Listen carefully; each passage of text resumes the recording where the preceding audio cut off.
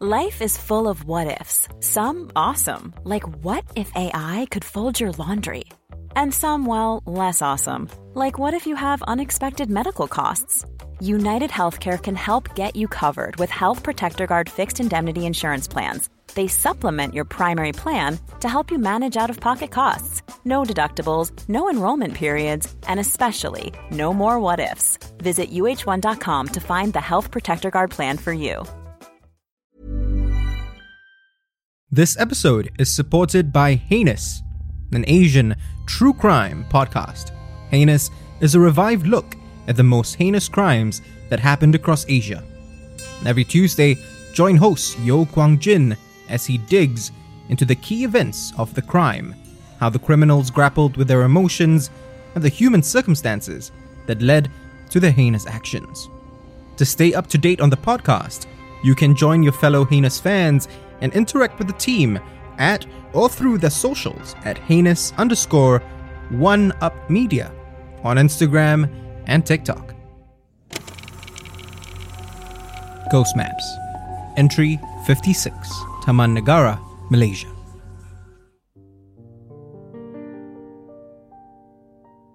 Alex laughs when they tell me what they do for a living. I'm a HR manager, they say, somewhat sheepishly. Then they add with a smirk, and yes, I've heard all the jokes. We order our drinks at this posh coffee house in Chinatown. With a tight-lipped smile of my own, I confess that even I've heard some of the jokes they're talking about. Their favorite, Alex says, is how human resource managers lack any actual resources to help a company's humans. Very witty stuff, they say, rolling their eyes even as they let out a good-natured chuckle. They tell me that they understand where the mostly friendly jibes come from, though. A lot of companies I've worked for, the HR team's hamstrung by the higher-ups, they say, sounding more than a little annoyed. They pause suddenly, then let out another chuckle. I know. That's not what you wanted to talk to me about today, but I swear, it's important to tell you that before I get into the incident. With that frustration creeping back into their tone, Alex tells me it was actually their upper management's cost-cutting that led to their story. I take that as my cue. As the waiter arrives with our drinks, I switch my recorder on and ask Alex to start from the beginning.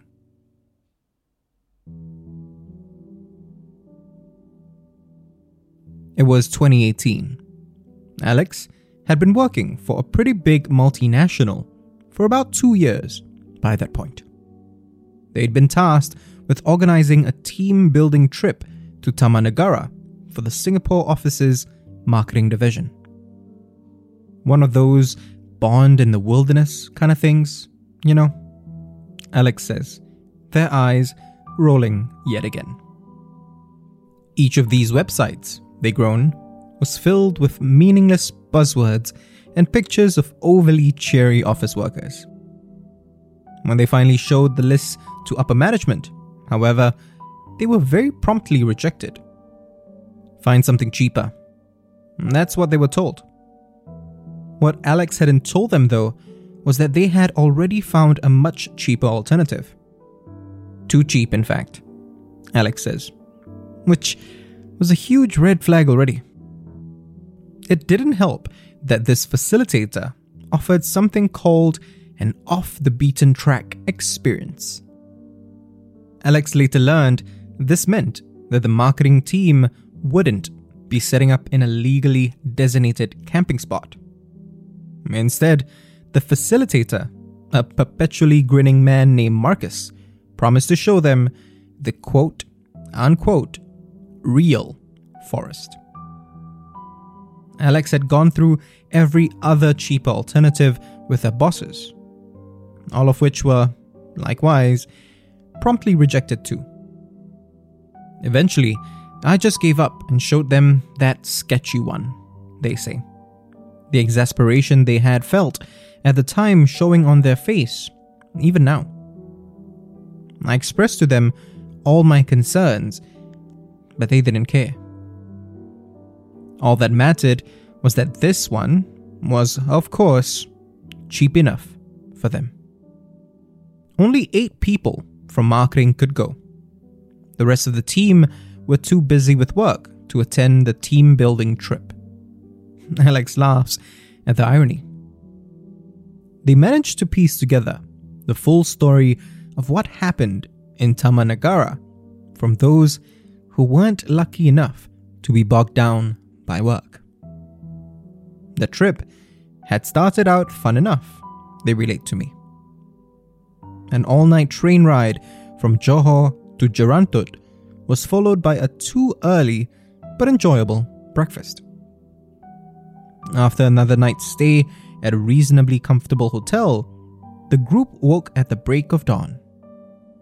Marcus was waiting for them in the hotel's lobby, with a driver and a minibus parked outside that would take them to Taman Negara. After a little less than an hour's drive, they entered the forest itself. Their driver, in the meantime, drove back to Jerantut. It didn't take long for the first signs of trouble to begin to show. Their trek was more treacherous than any of the team had expected. Pretty soon, it seemed like they were completely lost too. Marcus tried to placate them enthusiastically through his grin. Unsurprisingly, this didn't offer the team any reassurance. After an arduous hour and a half, they finally reached a clearing where Marcus proclaimed they would set up camp.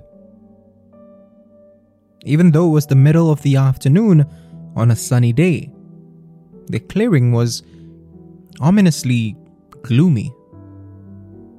It might have been the thick canopy overhead that blotted out the sun, but from the way the team had described it to Alex, it was also something else.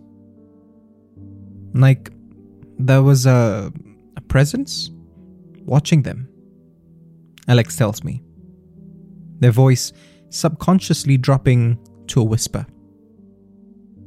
After they had set up, Marcus didn't bother with any kind of team-building activity, choosing instead to laze by his tent, smoking. He would tell them that the trek and the setup was enough team-building for the day, Alex says, laughing scornfully.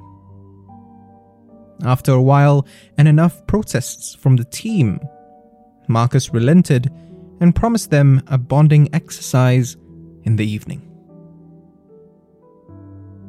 The exercise, which began just as the sun was setting, seemed thrown together at the last minute.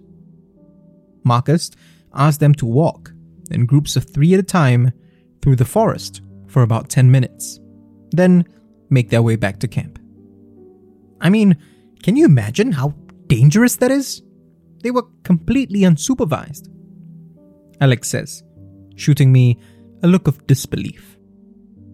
There was uncertainty among the team. How was this team building? They asked him. He said something about having each other's backs, or something equally vapid. They asked if it was safe. He waved them off and said he would look after them. After a while, 3 junior executives, Sue, Firdaus, and Eddie, decided to hell with it and stepped up. Armed with just one torchlight, the trio started forward into the forest, trying their best to stick to a slightly worn dirt path. And from the relative safety of the clearing, Marcus cheered them on, promising them again that they were safe. The 3 execs managed to stick to the path for 5 minutes, even as the forest very quickly grew darker. Sue switched the torchlight on, but it did nothing to dispel a creeping sense of claustrophobia that slowly overcame them. It could have been the fact that the path was becoming narrower, the surrounding bushes seemingly closing in on them. It could have been the imposingly tall trees all around.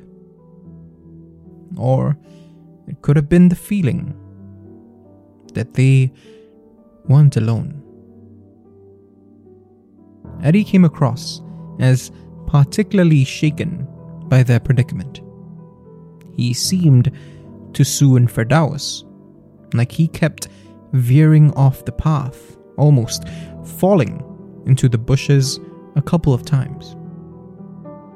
Sue finally stopped and turned around completely to ask Eddie if there was anything wrong, but he wordlessly shook his head. He appeared more confused than anything else, Sue had told Alex, almost like he couldn't figure out why he was veering off the path himself. And as Sue turned back to face forward again, the light from her flashlight passed over Eddie's feet. And that's when she saw it. A pair of bare feet. Between Eddie and Firdaus. She caught just a glance of it, but she could relate almost every detail to Alex. Its nails were long and chipped, with dirt under them, Alex tells me.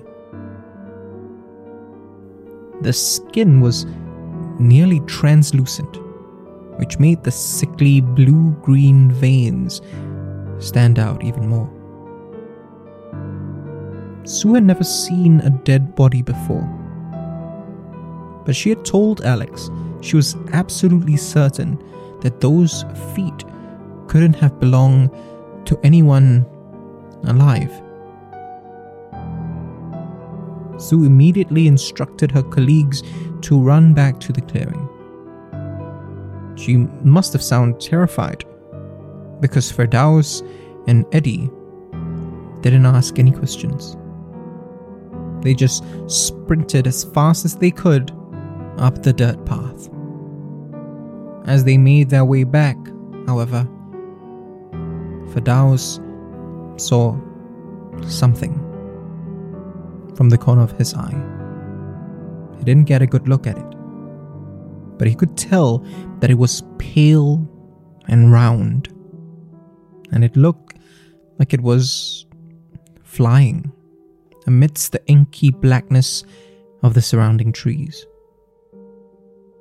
I outright asked him if he thought it was a head, Alex says. I mean, after ghostly feet, that doesn't seem like a stretch, right? They chuckle again, but mirthlessly this time. Firdaus had reiterated to Alex that he didn't get a good look at it. But Alex suspects that he was more certain than he let on. They pause a while now, then shake their head and continue. Anyway, when Firdaus, Eddie, and Sue finally reached the clearing again, they told the rest what had happened. A nervous energy radiated among everyone, as their eyes darted around, panic bubbling just beneath the surface. Well, everyone except Marcus. Still grinning, he tried to reassure the team again. But this time, no one was having it. They were scheduled to stay out in the forest for 2 nights, but they demanded that he take them back the following morning. He made excuses, the minibus couldn't come back till the designated date. They would still have to pay the full amount. The team didn't care. Finally, he nodded and promised them that he'll try in the morning. He went to his tent, still grinning, almost wider than before. The team stayed up all night, huddling together around their lamps and trying to distract themselves by talking about anything else. Work, their personal lives, anything but what was out there, watching them. The next morning, the team, exhausted from the trek the day before and the lack of sleep, went to Marcus's tent to demand that he bring them back to Durantut. But somehow, he was gone. They kept their wits about them, Alex tells me, sounding genuinely proud of their now ex-colleagues. They wandered around vaguely towards the direction that they thought they had come from the previous day, yelling out for help constantly. Eventually, a pair of rangers found them and helped them to get back to civilization. After the team had returned to work a few days later, and Alex had gotten the full story, they had tried to contact Marcus's company again to demand answers. But their emails bounced back. Their calls couldn't go through. Even Marcus's website was gone, like it never even existed.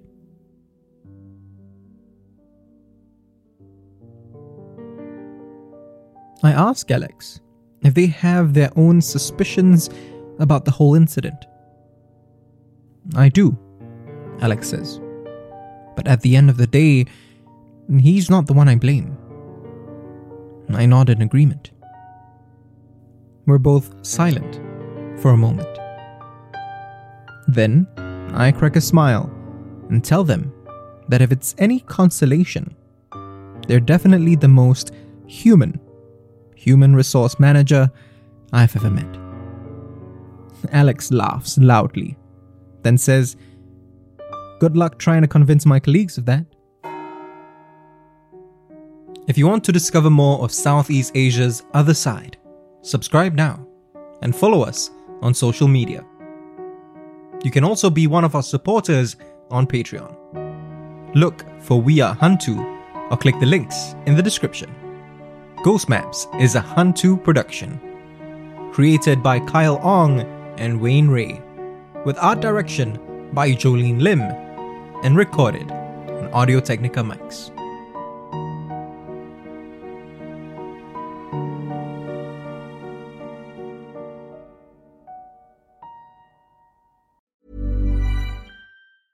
Hey, it's Paige DeSorbo from Giggly Squad. High quality fashion without the price tag. Say hello to Quince. I'm snagging high-end essentials like cozy cashmere sweaters, sleek leather jackets, fine jewelry, and so much more. With Quince being 50 to 80% less than similar brands. And they partner with factories that prioritize safe, ethical, and responsible manufacturing. I love that. Luxury quality within reach. Go to quince.com/style to get free shipping and 365-day returns on your next order. Quince.com/style.